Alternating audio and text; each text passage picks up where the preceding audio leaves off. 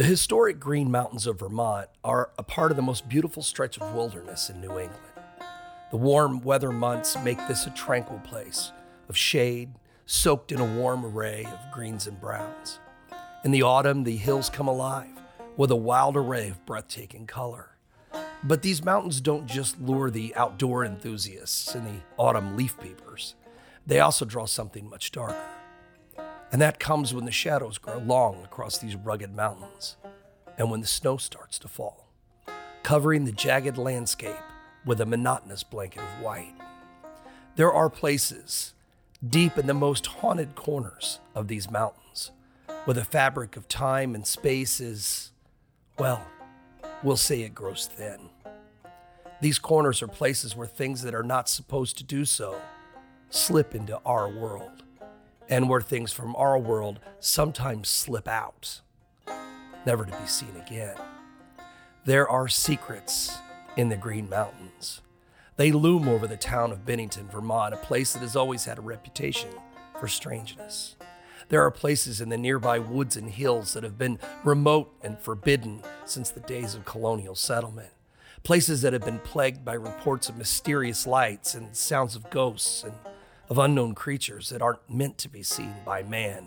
It's a place so strange that even the master of weird fiction, H.P. Lovecraft, set one of his stories here, The Whisperer in the Darkness. The First Nations people shunned the area long before the white men arrived. They knew better than to settle here.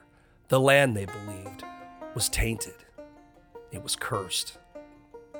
But I know what you might be thinking. You don't believe in legends and folk tales, ghostly apparitions, will-o'-the-wisps in the woods, mysterious creatures, or nameless sounds on the night wind. So let's forget about all that for a few minutes and allow me to present you with, as Joe Friday used to say, just the facts. Near Bennington is Glastonbury Mountain, a place around which so many of the stories I mentioned took place, and there's a good reason for that. You see, near the mountain is the scenic Long Trail, the oldest long-distance hiking trail in the United States. It follows the main ridge of the Green Mountains from the Massachusetts-Vermont state line to the Canadian border. But the Long Trail has its own secrets. Over the decades, it's become the scene of a great American mystery. It's an unsolved puzzle that involves the disappearances of a number of people who have simply never been found, vanished, without a trace. Welcome to American Hauntings, the podcast dedicated to the history, hauntings, and the dark side of American history. And welcome to our latest season, Woods and Fields, Dark and Wicked, which is hosted and produced by Cody Beck and written and performed by Troy Taylor. That's me. This is a season that I've been working on literally for most of my life, dating back to my childhood when I first became fascinated by the strange tales that emerged from America's forests, farms, and fields. Tales of horror and homicide, cults and curses, calamities and cannibalism, massacres and mysterious disappearances, and more magic, mayhem, sinners, and spirits than we've ever offered on any season before. This is episode number 13 for this season, The Mystery of the Long Trail. And I have to say that if nothing else, it'll make you think twice about wandering off in the woods alone. The Long Trail's bizarre string of disappearances began on November 12, 1945, with the vanishing of Mitty Rivers, a 74-year-old hunting and fishing guide. He was reportedly in perfect health and knew the area well, having been a native of the region for most of his life. The day that he disappeared was unusually mild for late fall, and Mitty led 4 hunters up onto the mountain. After spending the day away from camp, they packed up to return with Mitty leading the way. He got a little bit ahead of them, walked around a bend in the trail, and then he was just gone. One minute he was there, and the next he wasn't. The old man simply disappeared. Well, the hunters searched frantically and then notified the authorities. State police troopers, soldiers, Boy Scouts, and local residents combed the woods for hours. They refused to lose hope, knowing that Mitty was an experienced outdoorsman and could survive in the woods, even under the worst conditions. But when no trace of him was found, the efforts were expanded. The search parameters were widened, and they went on for a month. Eventually, though, after winter set in, the search was called off. Mitty Rivers was never seen again. Then on December 1st, 1946, Paula Weldon, a young woman from nearby Bennington College, followed Mitty Rivers into oblivion. Paula was from Stamford, Connecticut, and a sophomore at the college. Her father was Archibald Weldon, an industrial engineer who was employed by the Revere Copper and Brass Company, and she had come to Bennington College because of the excellent reputation that the school had for progressive teaching. Paula was described as blue-eyed, blonde, attractive, quiet, soft-spoken, and polite. She was a good student whose favorite subject was botany. Her interest in trees and plants gave her an excuse for solitary walks along the local forest trails. On the afternoon of Sunday, December 1st, she told her roommate, Elizabeth Johnson, that she was going out for a short afternoon hike. Paula changed into outdoor clothing, blue jeans, white sneakers, and a red parka with a fur-trimmed hood, which was warm but not particularly suited for the gloomy, rainy day. Elizabeth wanted to ask her why she wanted to go out in the mud and cold rain, but Paula was determined, so she didn't argue with her friend. What happened next is unknown. Against the drab December day, she should have been a conspicuous figure with her bright red coat, but only a handful of people were out and about who would notice her. One of them was an attendant at a gas station across Route 67A from the Bennington College gates. He saw her hitchhiking a short distance from the gas station at around 3:15 in the afternoon. Paula was picked up on the road by Lewis Knapp, a contractor who lived about 15 miles east of the college in the direction of Glastonbury Mountain and the start of the Long Trail, which is where Paula intended to go that day, or so she told Lewis Knapp. The trail was always busy in the summer months with tourist cottages and cabins, but in the cold weather, it was deserted. Only 4 families lived along the trail in the winter months, which made Paula's choice for her hike that day a strange one. Nevertheless, Knapp agreed to take her up the highway as far as to where he lived in Woodford Hollow, just 3 miles from the start of the Long Trail. When Knapp stopped the car at his driveway, Paula asked him the distance to the trail, and then she got out and started walking. She soon vanished into the mist that had replaced the cold rain of the early afternoon. About an hour later, she encountered another resident of the area, Ernest Whitman, a night watchman for the Bennington Banner newspaper. Whitman was surprised to see a young girl sloshing along the desolate road, especially since it was starting to grow dark. He spoke with Paula for a few minutes and gave her some directions. After that, other witnesses spotted her on the trail itself and remembered her distinctly because she had been wearing that bright red parka. They turned out to be the last ones to see her alive. Paula had a shift waiting tables at the dining hall that night, but she didn't show up for it. She also didn't appear at her usual bedtime. Although worried, Elizabeth Johnson decided to wait until morning to report her absence. After a sleepless night, she left her room at dawn and made her way to the dean's residence. The dean offered the opinion that Paula may have made a last-minute application to stay away from the college all night, but a quick check of the sign-out record showed this wasn't the case. The two of them hurried across campus to the home of Bennington president Lewis Webster Jones.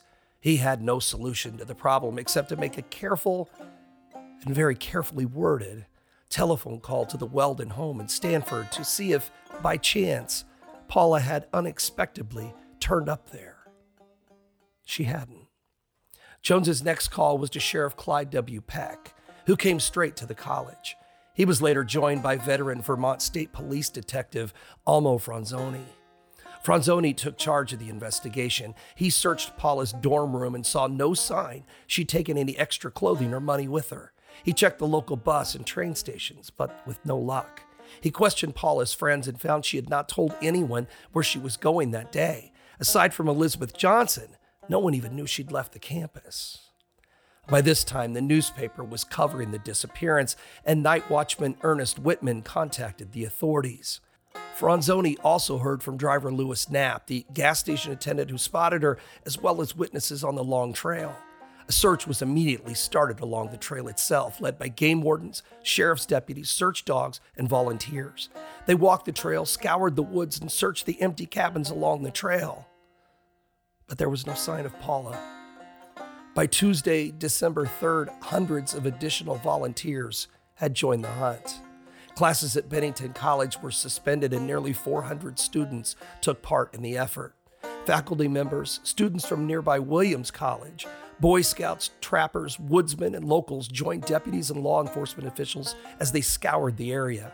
There was also a contingent of volunteers from Revere Copper and Brass, as well as mountain climbers from the National Guard. The U.S. Navy even sent 9 Marine search planes from the air base at Squantum, and a helicopter was brought in to fly low over isolated areas.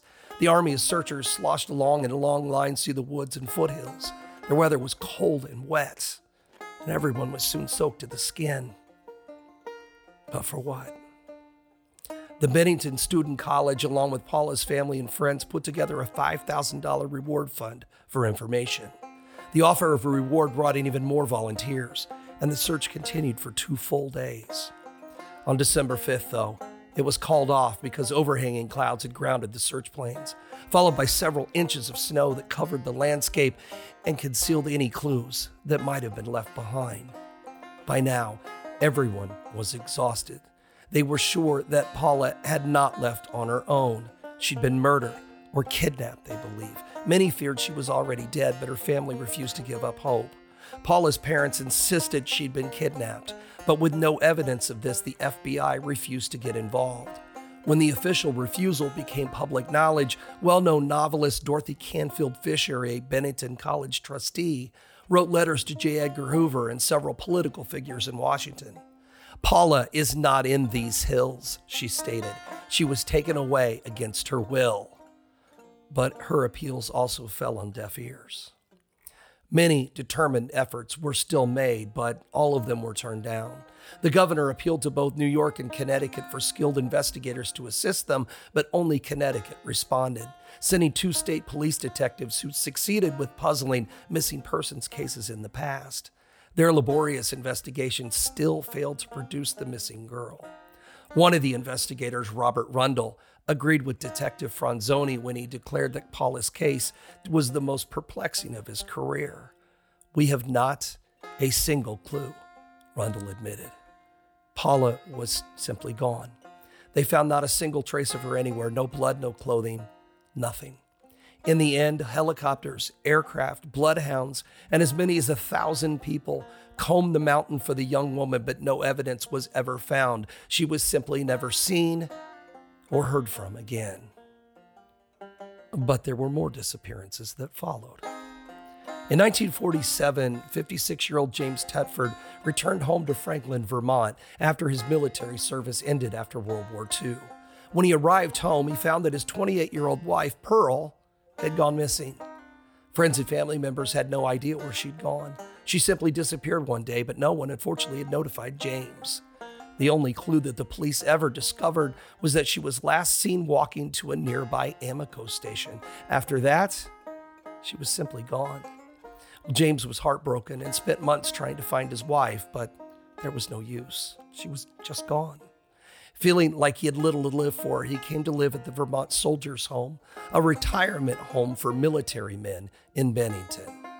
Then on December 1st, 1949, 3 years to the day of Paula Weldon's disappearance, James got onto a bus in St. Albans in northern Vermont, where he'd been visiting relatives. He was on his way back to Bennington, but for some reason, though, he never arrived. Where James actually vanished is part of the mystery. All 14 passengers on the bus remembered him getting on, and several were sure he was still on board at the stop before Bennington. They recalled seeing him sleeping in his seat. At some point, though, he apparently got off along the road, even though no one remembered him doing so, even the driver. The bus had passed right by the start of the long trail. Where James Tetford went, no one knows. He left only one clue behind. His suitcase was still on the luggage rack on the back of the bus. But as for James, he was never seen again. Less than a year later, in October 1950, an 8-year-old boy named Paul Jepson vanished from the Bennington town dump, where his parents were caretakers. Paul was waiting in the family's truck while his mother relocated some pigs. She was away only for a moment, but when she looked up, the boy was gone. It was between 3 and 4 in the afternoon. It was a sunny day, and Paul was wearing a bright red jacket. And he should have been easily spotted, but he was nowhere to be seen. Mrs. Jepson searched frantically and called for him, and after a little while, went for help. Volunteers assembled to start another search, and hundreds of local residents joined police officers in combing through the dump, walking the roads, and hunting in the mountains. They even instituted a double check system so that after one group checked an area, another would follow them and check it again. But even with the search parties and aircraft brought in by the Coast Guard, there was no sign of the boy. The only clues came from a group of bloodhounds that were borrowed from the New Hampshire State Police. The dogs managed to follow Paul's scent, only to lose it at the junction of East and Chapel Roads, just west of Glastonbury Mountain. According to locals, this was the same spot where Paula Weldon had last been seen. Well, the search was eventually called off, and another person was lost to the mountain. Then 2 weeks later, on October 28th, it claimed another one. Her name was Frida Langer, and she was on a hike that day with her cousin, Herbert Elsner. The 53-year-old Langer was described as a rugged outdoorswoman with years of experience in the woods, and she was skilled with firearms. She was also very familiar with the region, and like Mitty Rivers before her, was an unlikely person to simply get lost or just wander off the trail. Somehow, though, she managed to disappear. At about 3:45 p.m., Frida slipped and fell into the edge of a stream, soaking her boots and pants. Since she and her cousin were only about a half mile from where they and some family members had set up camp at the Somerset Reservoir, she said she would run back and change clothes and then just catch up with Herbert. So he sat down to wait. But after Frida had been gone for a while, he started to get concerned. An hour passed, so he started up the trail to their camp. When he got there, he discovered that no one had seen her come back. And after looking at her gear, he could see that she'd never returned to change her wet clothing. Herbert immediately contacted the authorities. Alarmed by another disappearance in the same area, local officials quickly launched another massive search. Again, hundreds of volunteers combed the woods, tracing and retracing what should have been Frida's footsteps between the stream where she'd fallen and the camp. But there was nothing to find. On November 1st, General Merritt Edson, the state director of public safety, started a second search. He vowed they would find Frida dead or alive, and he ordered his men to keep searching around the clock. More helicopters, aircrafts, officers, and volunteers were brought in, but once again, they found no clues. Another search was started on November 5th, and the volunteers divided up into groups of 30. They lined up and marched side by side along trails and through the forest, scanning every inch of ground. There was still no sign of the missing woman. On November 11th, the largest search so far was organized. Over 300 volunteers joined police officers, firefighters, and military units as they scoured the woods. A few days later, Frida's family gave up hope, and the search was called off. But that's not the end of Frida's story. Strangely, Frida was the only person to go missing on the long trail who was later found. On May 12th, 1951, 7 months after she had vanished, her body was discovered lying in some grass near the flood dam of the reservoir where her family had camped. It was nowhere near the spot where she'd vanished, and impossibly, this site had been thoroughly searched while the hunt for the missing woman was carried out. The volunteers swore that the body had not been there during the initial search. The site where the corpse was found was in an open and clearly visible area, and it was simply impossible that the searchers could have missed it. But there it was. Unfortunately, no clues could be gathered from Frida's body, and no cause of death was ever determined by the medical examiner. Her remains were too decomposed, and the newspaper stated they were in, quote, gruesome condition. The big question the police wanted an answer to was, could someone have placed the body there after the search was concluded? Maybe. Rumors swirled about a killer who was hiding on Glastonbury Mountain, claiming victims were chosen from those who vanished into the woods. In those days, the term serial killer had not come to public attention, and later examinations of the cases do suggest a killer might have been at work. The disappearances occurred over a limited amount of time and all in one central area around the mountain and the long trail. Perhaps the killer was someone who came to Vermont each fall, committed his crimes, and then left. That might explain why no one was ever a suspect in the vanishings and why there were no remains, except for the Frida Langer, that were ever found. So what happened in the mountains near Bennington, Vermont between 1945 and 50? Was a madman preying on lone hikers?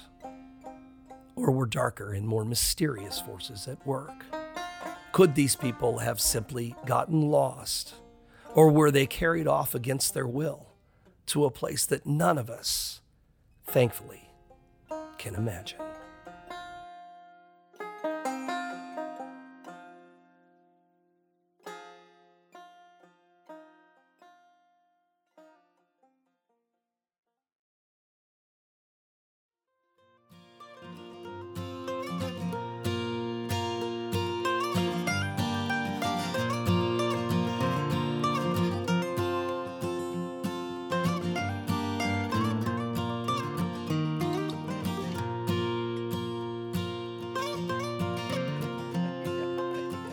Enjoy it while we can.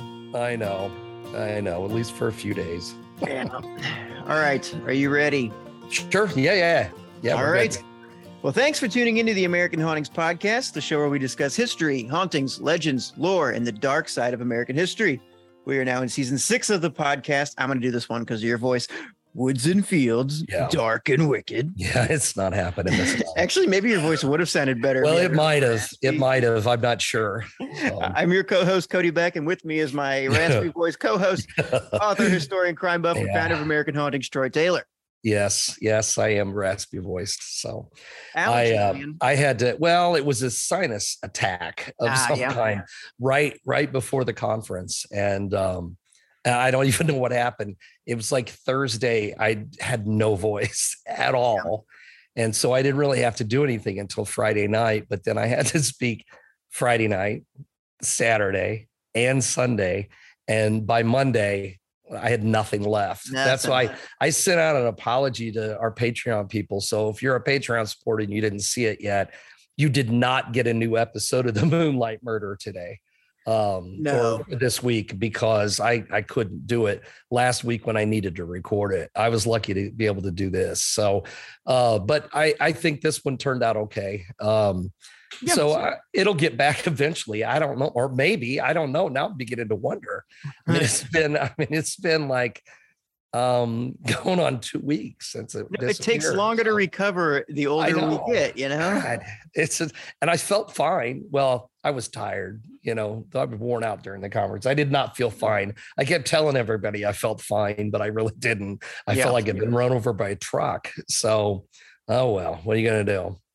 What are you going to do? Yeah, I lose my voice usually once a year in May, kind of like clockwork. Oh, really? Yeah, I just feel spring allergy season. Yeah, exactly. Just feel it coming on, and then it just, it's terrible, man. There's nothing you can do. No, there isn't. There really isn't. So I just kept asking Troy a bunch of nonsense random questions all the time, and I'd just like be yelling across like Troy and just like trying to get him to just wear himself out. But we didn't put out the Moonlight Murder episode, but I did put up some conversations I had with people at the Haunted America conference, so that'll tide you over for a little bit. Yeah, at least until the next episode, which we will have at the next episode. I have recovered enough, so even if this is as good as it gets, if I'm permanently damaged in some way, at least I have this. So anyway. Yeah, good thing you don't do your own audiobooks. You're fine. Yeah, no kidding, right? So, yeah, which, we did. Have you had a chance to listen to that yet? I haven't. No one knows what we're talking about.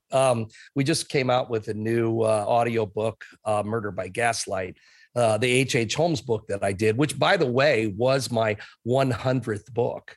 I don't know if you knew that or not. You had a big party and everything a few years ago when it came out. Some friends threw me a party for the 100th book and stuff. It's kind of cool. But that's this. I mean, it's been a while in the audiobook in the making here, but it is more of an audio experience than a book. The guy who normally does my audiobooks really went all out on this one. I mean, with music and all kinds of stuff. So we're hoping to get an interview with him sometime before too long. So we can talk about it a little bit, maybe do some excerpts from it here on the podcast. So But anyway, as far as stuff that just came out, though, one thing I wanted to do was thank everyone who ordered the new book. I had no idea. I mean, that book was a lark for me. The One Day in the Valley of the Kings. I mean, I just thought it would be fun to write about the Curse of King Tut and do, something that I'd wanted to do since I was a kid. And instead, combined with the conference and everybody who from the podcast who've ordered it, it's actually become like one of my biggest titles ever. I had no idea. So thanks for that. So everybody who did order, thank you. If you didn't and you still actually want one, go to AmericanHauntings.net. You can order one there.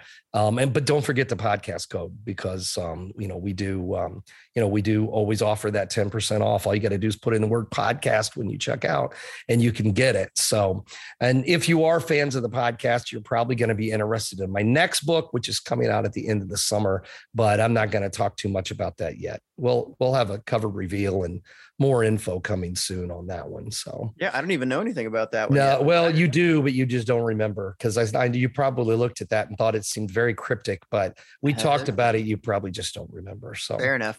But anyway, also one last thing, as promised, we have posted all of our fall Ghosts of the River Road tours and all of our Dinner and Spirits events to the website. So everything is up now from now until the end of the year. So we're telling you about this to give you a jump on the general public and get booked early because especially the River Road tour, well, all of it will. I've added 3 brand new dinners we've never done before. Those have been added to the website. And everything we've got coming from the rest of July all the way through December. So if you're interested, go to dinnerandspirits.com and hope to see you in Alton this fall. So one way or the other. Nice. Awesome. Well, I'm going to dive into a listener review that we have here. Oh, cool. Okay. From iTunes or Apple Podcasts. This one's from Sherry Boer. It's titled Phantomtastic.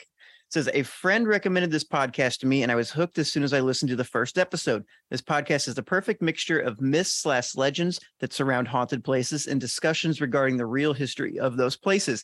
If you're a history buff who also likes ghost stories, this is the perfect podcast. I cannot recommend it enough.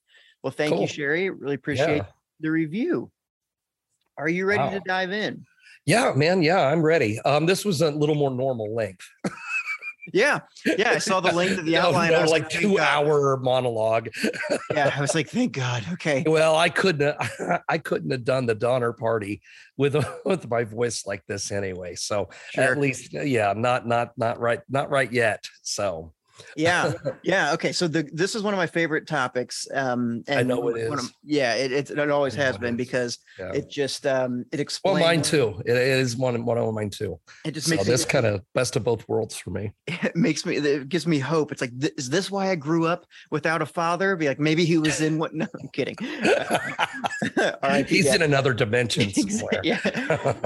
Okay. So the Green Mountains of Vermont, they loom over the town of Bennington, Vermont, which has always had a reputation for strangeness. You said it's a place so strange that even master weird fiction H.P. Lovecraft set one of his stories here, The Whisper in the Darkness. So yeah, if H.P. Lovecraft sees this place and recognizes it for what it is, it tells you something. Yeah, you got to think there might be something to all the legends. Right. And there's this place, they call it the Long Trail. So the Long Trail disappearances. I'm going to go through some of these now. So Mitty Rivers, this all happened in about a 5-year period that we're talking about? Yeah, between 1945 and 1950, all these disappearances took place and in a pretty small geographic area. I mean, obviously they're not in the exact identical place, although a couple of them are pretty damn close to the exact same place, but they're all within several mile area and all of it, connected to Bennington and the Long Trail and Glastonbury Mountain,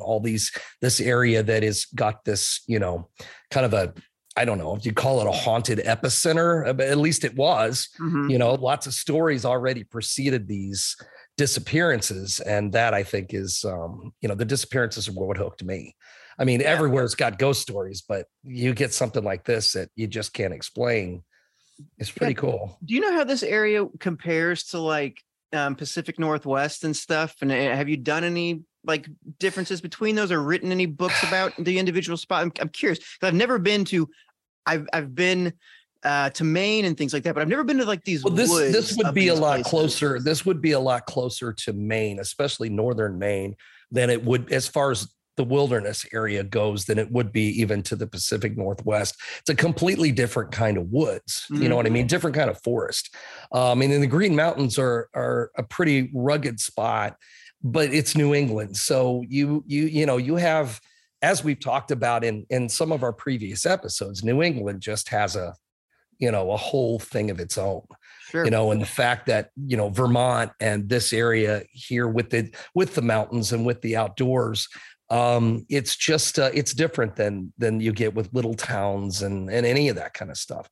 It's pretty remote. I mean, it's somewhat isolated. I mean, yes, you have a college here, as we talk about in this episode, but even so, especially in 1945, it was still a pretty isolated area.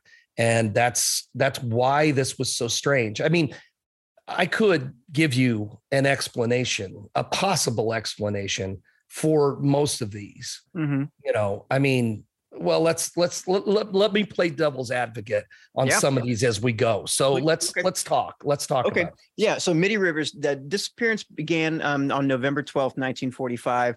A 74-year-old hunting and fishing guide. One minute he's there, the next he's gone. And I like how you have a nice mix here and stuff, but something in particular about him, he said he's an experienced outdoorsman. It's not me wandering off into the woods. Yeah, right. It's not some as they call them up in the northern part of New England. It's not some masshole who came up for the weekend. It's a guy who's lived there his whole life, knows the outdoors, knows the woods, knows the trails. He's a fishing guide. He's a hunting guide. This is not the kind of guy that gets lost. Right. Even at 74, which, I mean, 74 is older now, but in the 40s, that was still quite a bit older. But to me, that just means he had even more experience. Sure. But could he have fallen off the trail? Could he have fallen in a ravine? Could he have fallen in a creek and nobody found him? He washed away. He fell in a hole. That's what someone would say if they're just skeptical about the story. But keep in mind, this dude walked around a corner, like a bend in the trail, and then within seconds was gone. It's not like, they heard a crash, as he falls through the underbrush, or, that he ran off on the trail. I mean, there's no good reason for him to just disappear. Right. To do it voluntarily. I mean, there's no reason for it. Sure. Yeah. And I mean, that's exactly what I would say. He slipped, fell down a hill, and it was just real quick or something. But why didn't they find him with all of this hunt that went on? Why didn't they look for him for a month?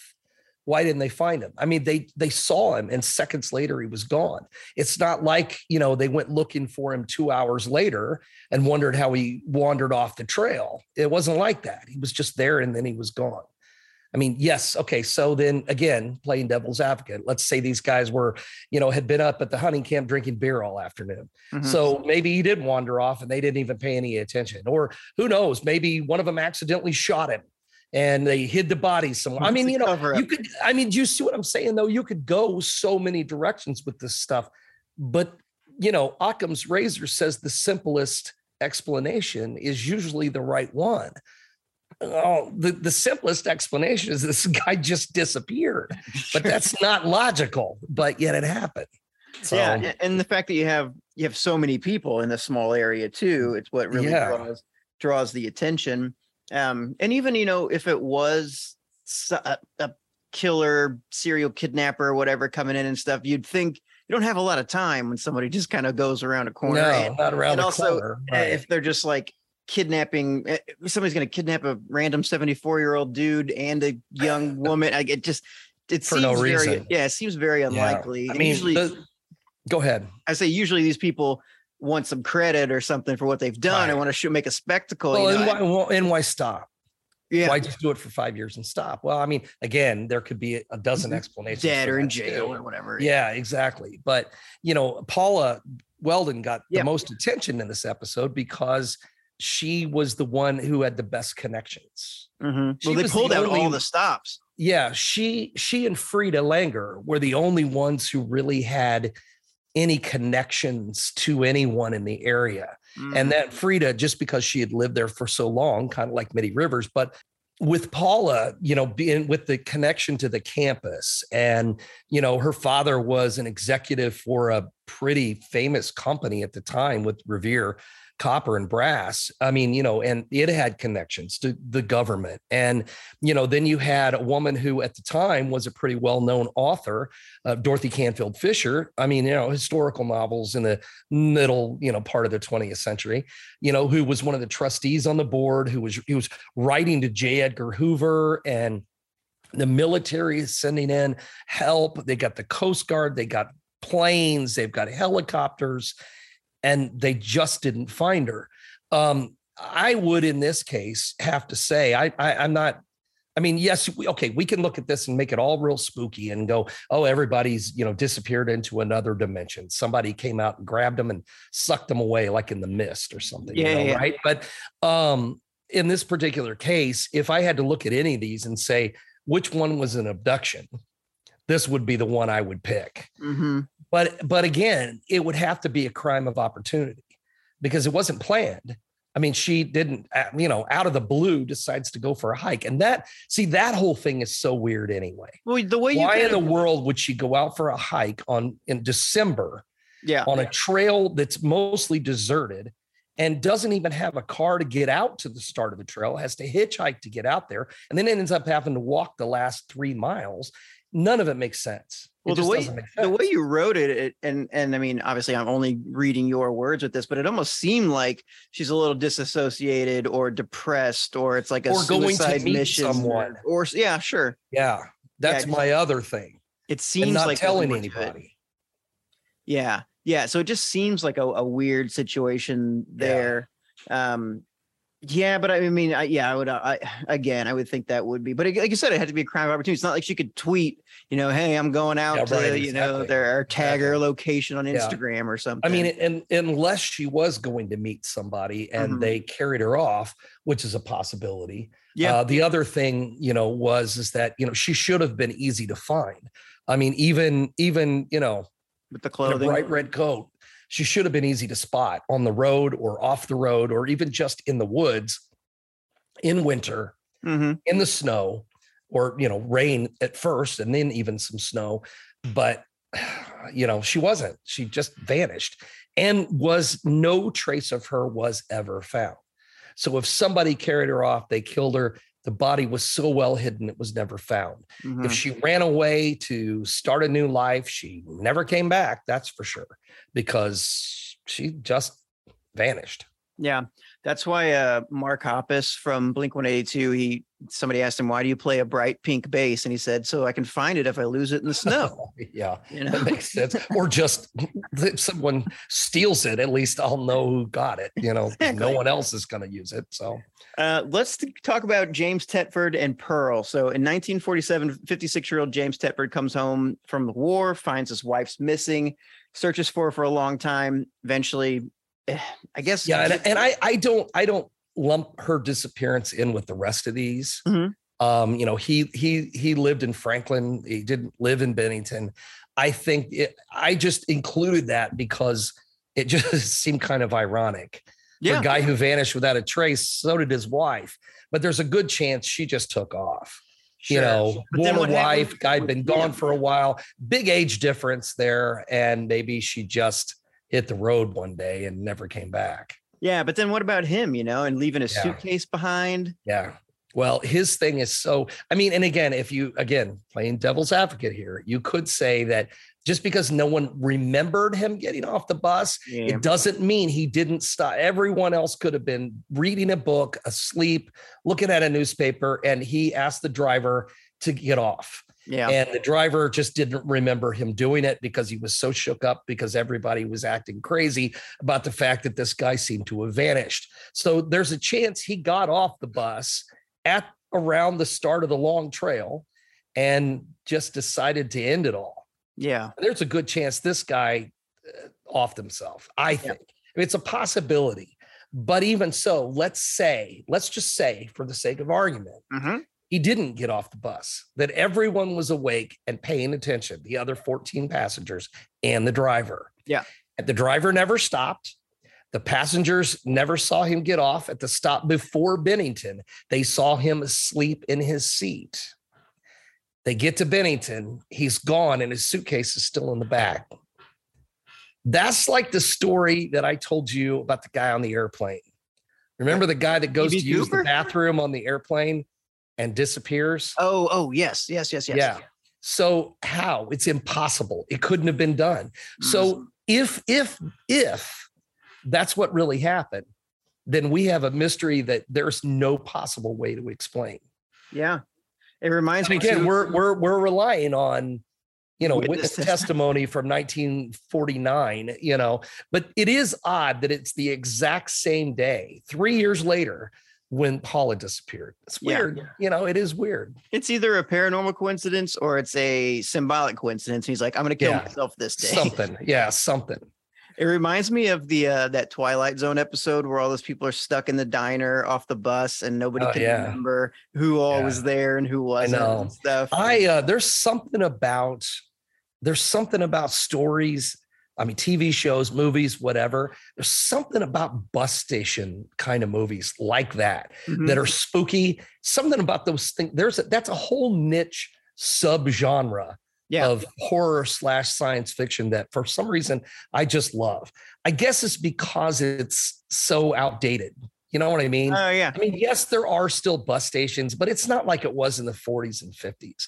Where there's little restaurants there and, then they became like super sketchy and scary and, but they weren't then. People actually use the bus to travel more than they do still. Don't get me wrong. I mean, people still take the bus, but it's not like it was back in the 40s and 50s, and there's something about those that always appeal to me. So something about that part of this story I always loved. I wish there was more to it. I wish I could find more. Yeah. I mean, I did just find out the thing about his wife. This is the first time I've written about that story, but the first time I've ever included in anything was for this episode. Oh, okay. I just found out that his wife disappeared. And so I thought, well, I got to add that in. So I don't know. Who knows, man? Yeah. Isn't that why we do it? That's why we do it. I just watched the other day.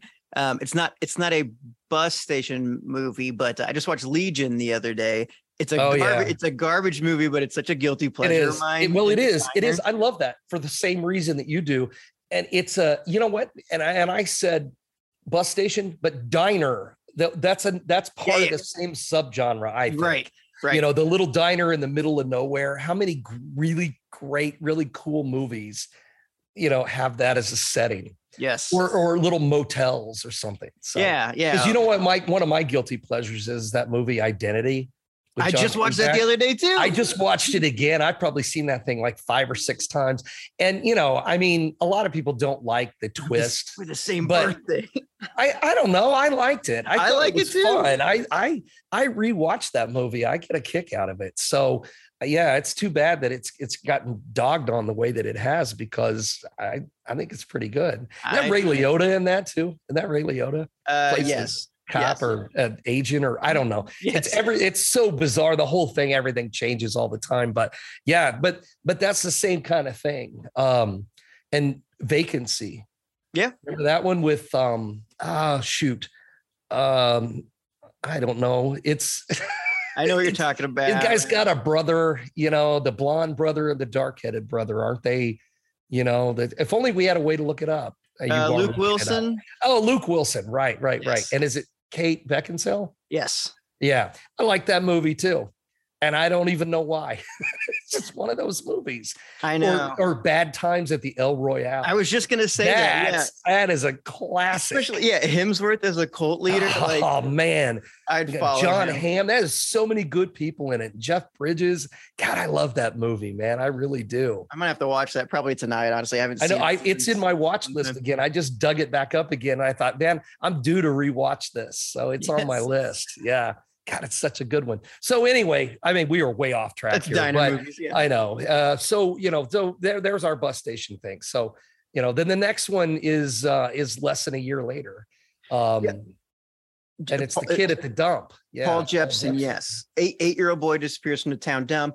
This time you at least have, I don't know, some evidence, quote unquote, but bloodhounds lose the scent around the same place Paula Weldon had been seen. Yeah, but see, that's weird. See, there's your weird thing.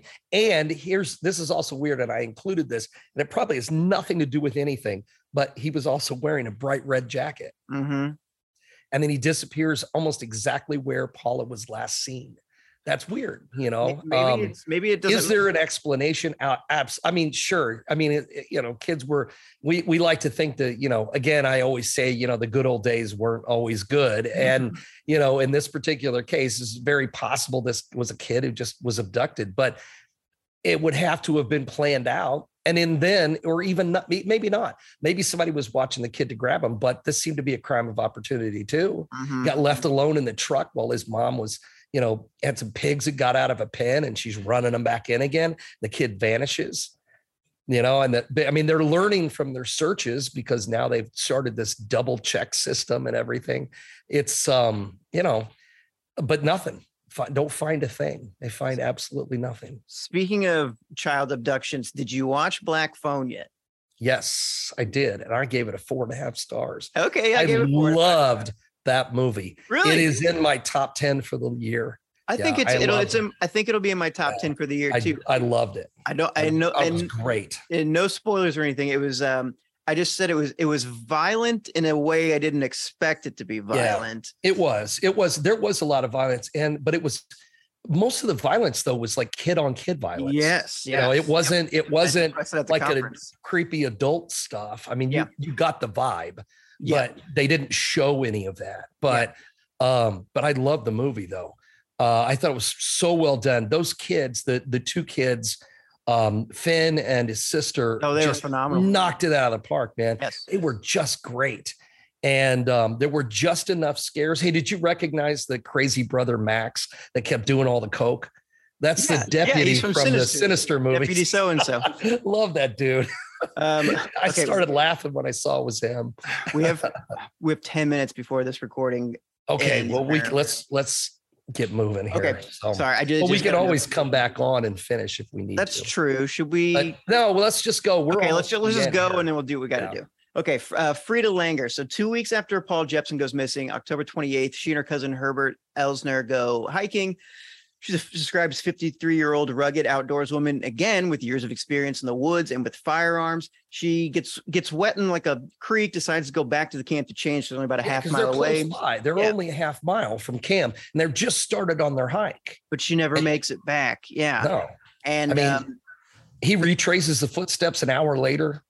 Not only does he not see her or run into her, but when he gets back to camp, she never came. She never came back. Right. So somewhere in that half mile, she disappeared. And then there's like massive search, but nothing happens. But 7 months later, her body's discovered. And again, you can play devil's advocate, but a place where she probably should have been found. She definitely would have been found right on the grass at this reservoir where they'd been camping. She's laying there right in the grass, and they had been through that area over and over and over again. So either someone grabbed her, kept her captive, killed her, stored her body in a freezer or something, because forensics at that time wouldn't have known that if she hadn't thawed, and then dumped the body, or she disappeared into another dimension or was abducted by UFOs and they dropped her body back off. I don't know, or she went somewhere else and came back. I don't know. There's lots of ways to go on this. Just depends on what you want to believe in. Sure. But this one is a little fucked up. Let's be honest. 7 months later, that's pretty bizarre, man. It is. And you mentioned, later examinations of case suggests that it might, killer might have been involved. I think there's probably different variations on a lot of these people. Yeah. Well, and I went with talked about the serial killer at the end because it's the only logical explanation. Right. Everything else is completely illogical, and I'm not saying impossible. Not saying impossible. I'm just saying that the good distinction.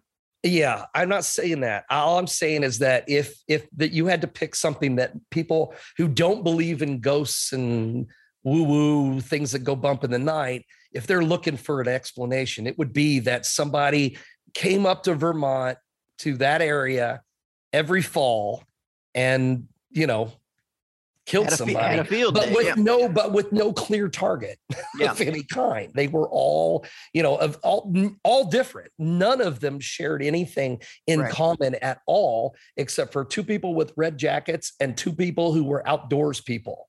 That's it. Yeah. Everything else was different. And I mean, it wouldn't be out of the realm of possibility to have a serial killer that their only MO or something is people in a location with an opportunity. I mean, that's possible. Or if you were an alien or someone from another dimension who was putting together a zoo, wouldn't you want people who were all completely different? Well, yeah, you want a giraffe and an orangutan and a tiger. Yeah, I know. Yeah. I know. I'm not saying that's what happened. I'm just saying. No, that's more fun. It's more fun. Oh boy. Well, I mean, there's no shortage of people that go missing out of nowhere. So we can definitely do more of these in the future. As hint. Wink, wink. We'll definitely be doing in the future. We will. Yes, we will. I wanted to give a quick shout out to our new Patreon subscribers. So thank you so much for supporting the show, to Michael, Lori, Bethany, Jamie, Lisa, Katrina, Carol, Sarah, Melissa, Kristen, and Sarah. Thank you so much for supporting the show. You can check that out at patreon.com/American Hauntings. Yeah. Lots of stuff there. Lots of stuff you can do, including that other podcast that we do. So we will be continuing. Yeah. A whole other podcast. A whole other Believe me, one. Much to Cody's dismay, but still. Yes. It's fun though. It is now time for our Ghostwriter segment. If you have a question or comment about the world of the macabre, you can email us at AmericanHauntingsPodcast@gmail.com. This email comes to us from S.A. Jacobs. It says, "Hi, guys. Thank you again for the incredible podcast. As someone who loves to research history myself, Troy's depth of research always completely blows my mind. With that being said, I'm curious how you keep from getting disillusioned with paranormal stories when it sometimes feels like the history itself debunks so many stories. While I love the history, realizing that in many cases the truth is stranger than fiction, I find myself frustrated that every great paranormal story I research seems to be a dead end when you look at the history. Would love to hear your thoughts on this. Always keep up the good work. Thanks." What are your thoughts on that, Troy? Do you ever get disappointed when you finally come to an I end? don't, because that's kind of for me, that's part of the fun is that, people will tell a story about something that's supposed to have happened, and then you find out that it really didn't. But here's the problem.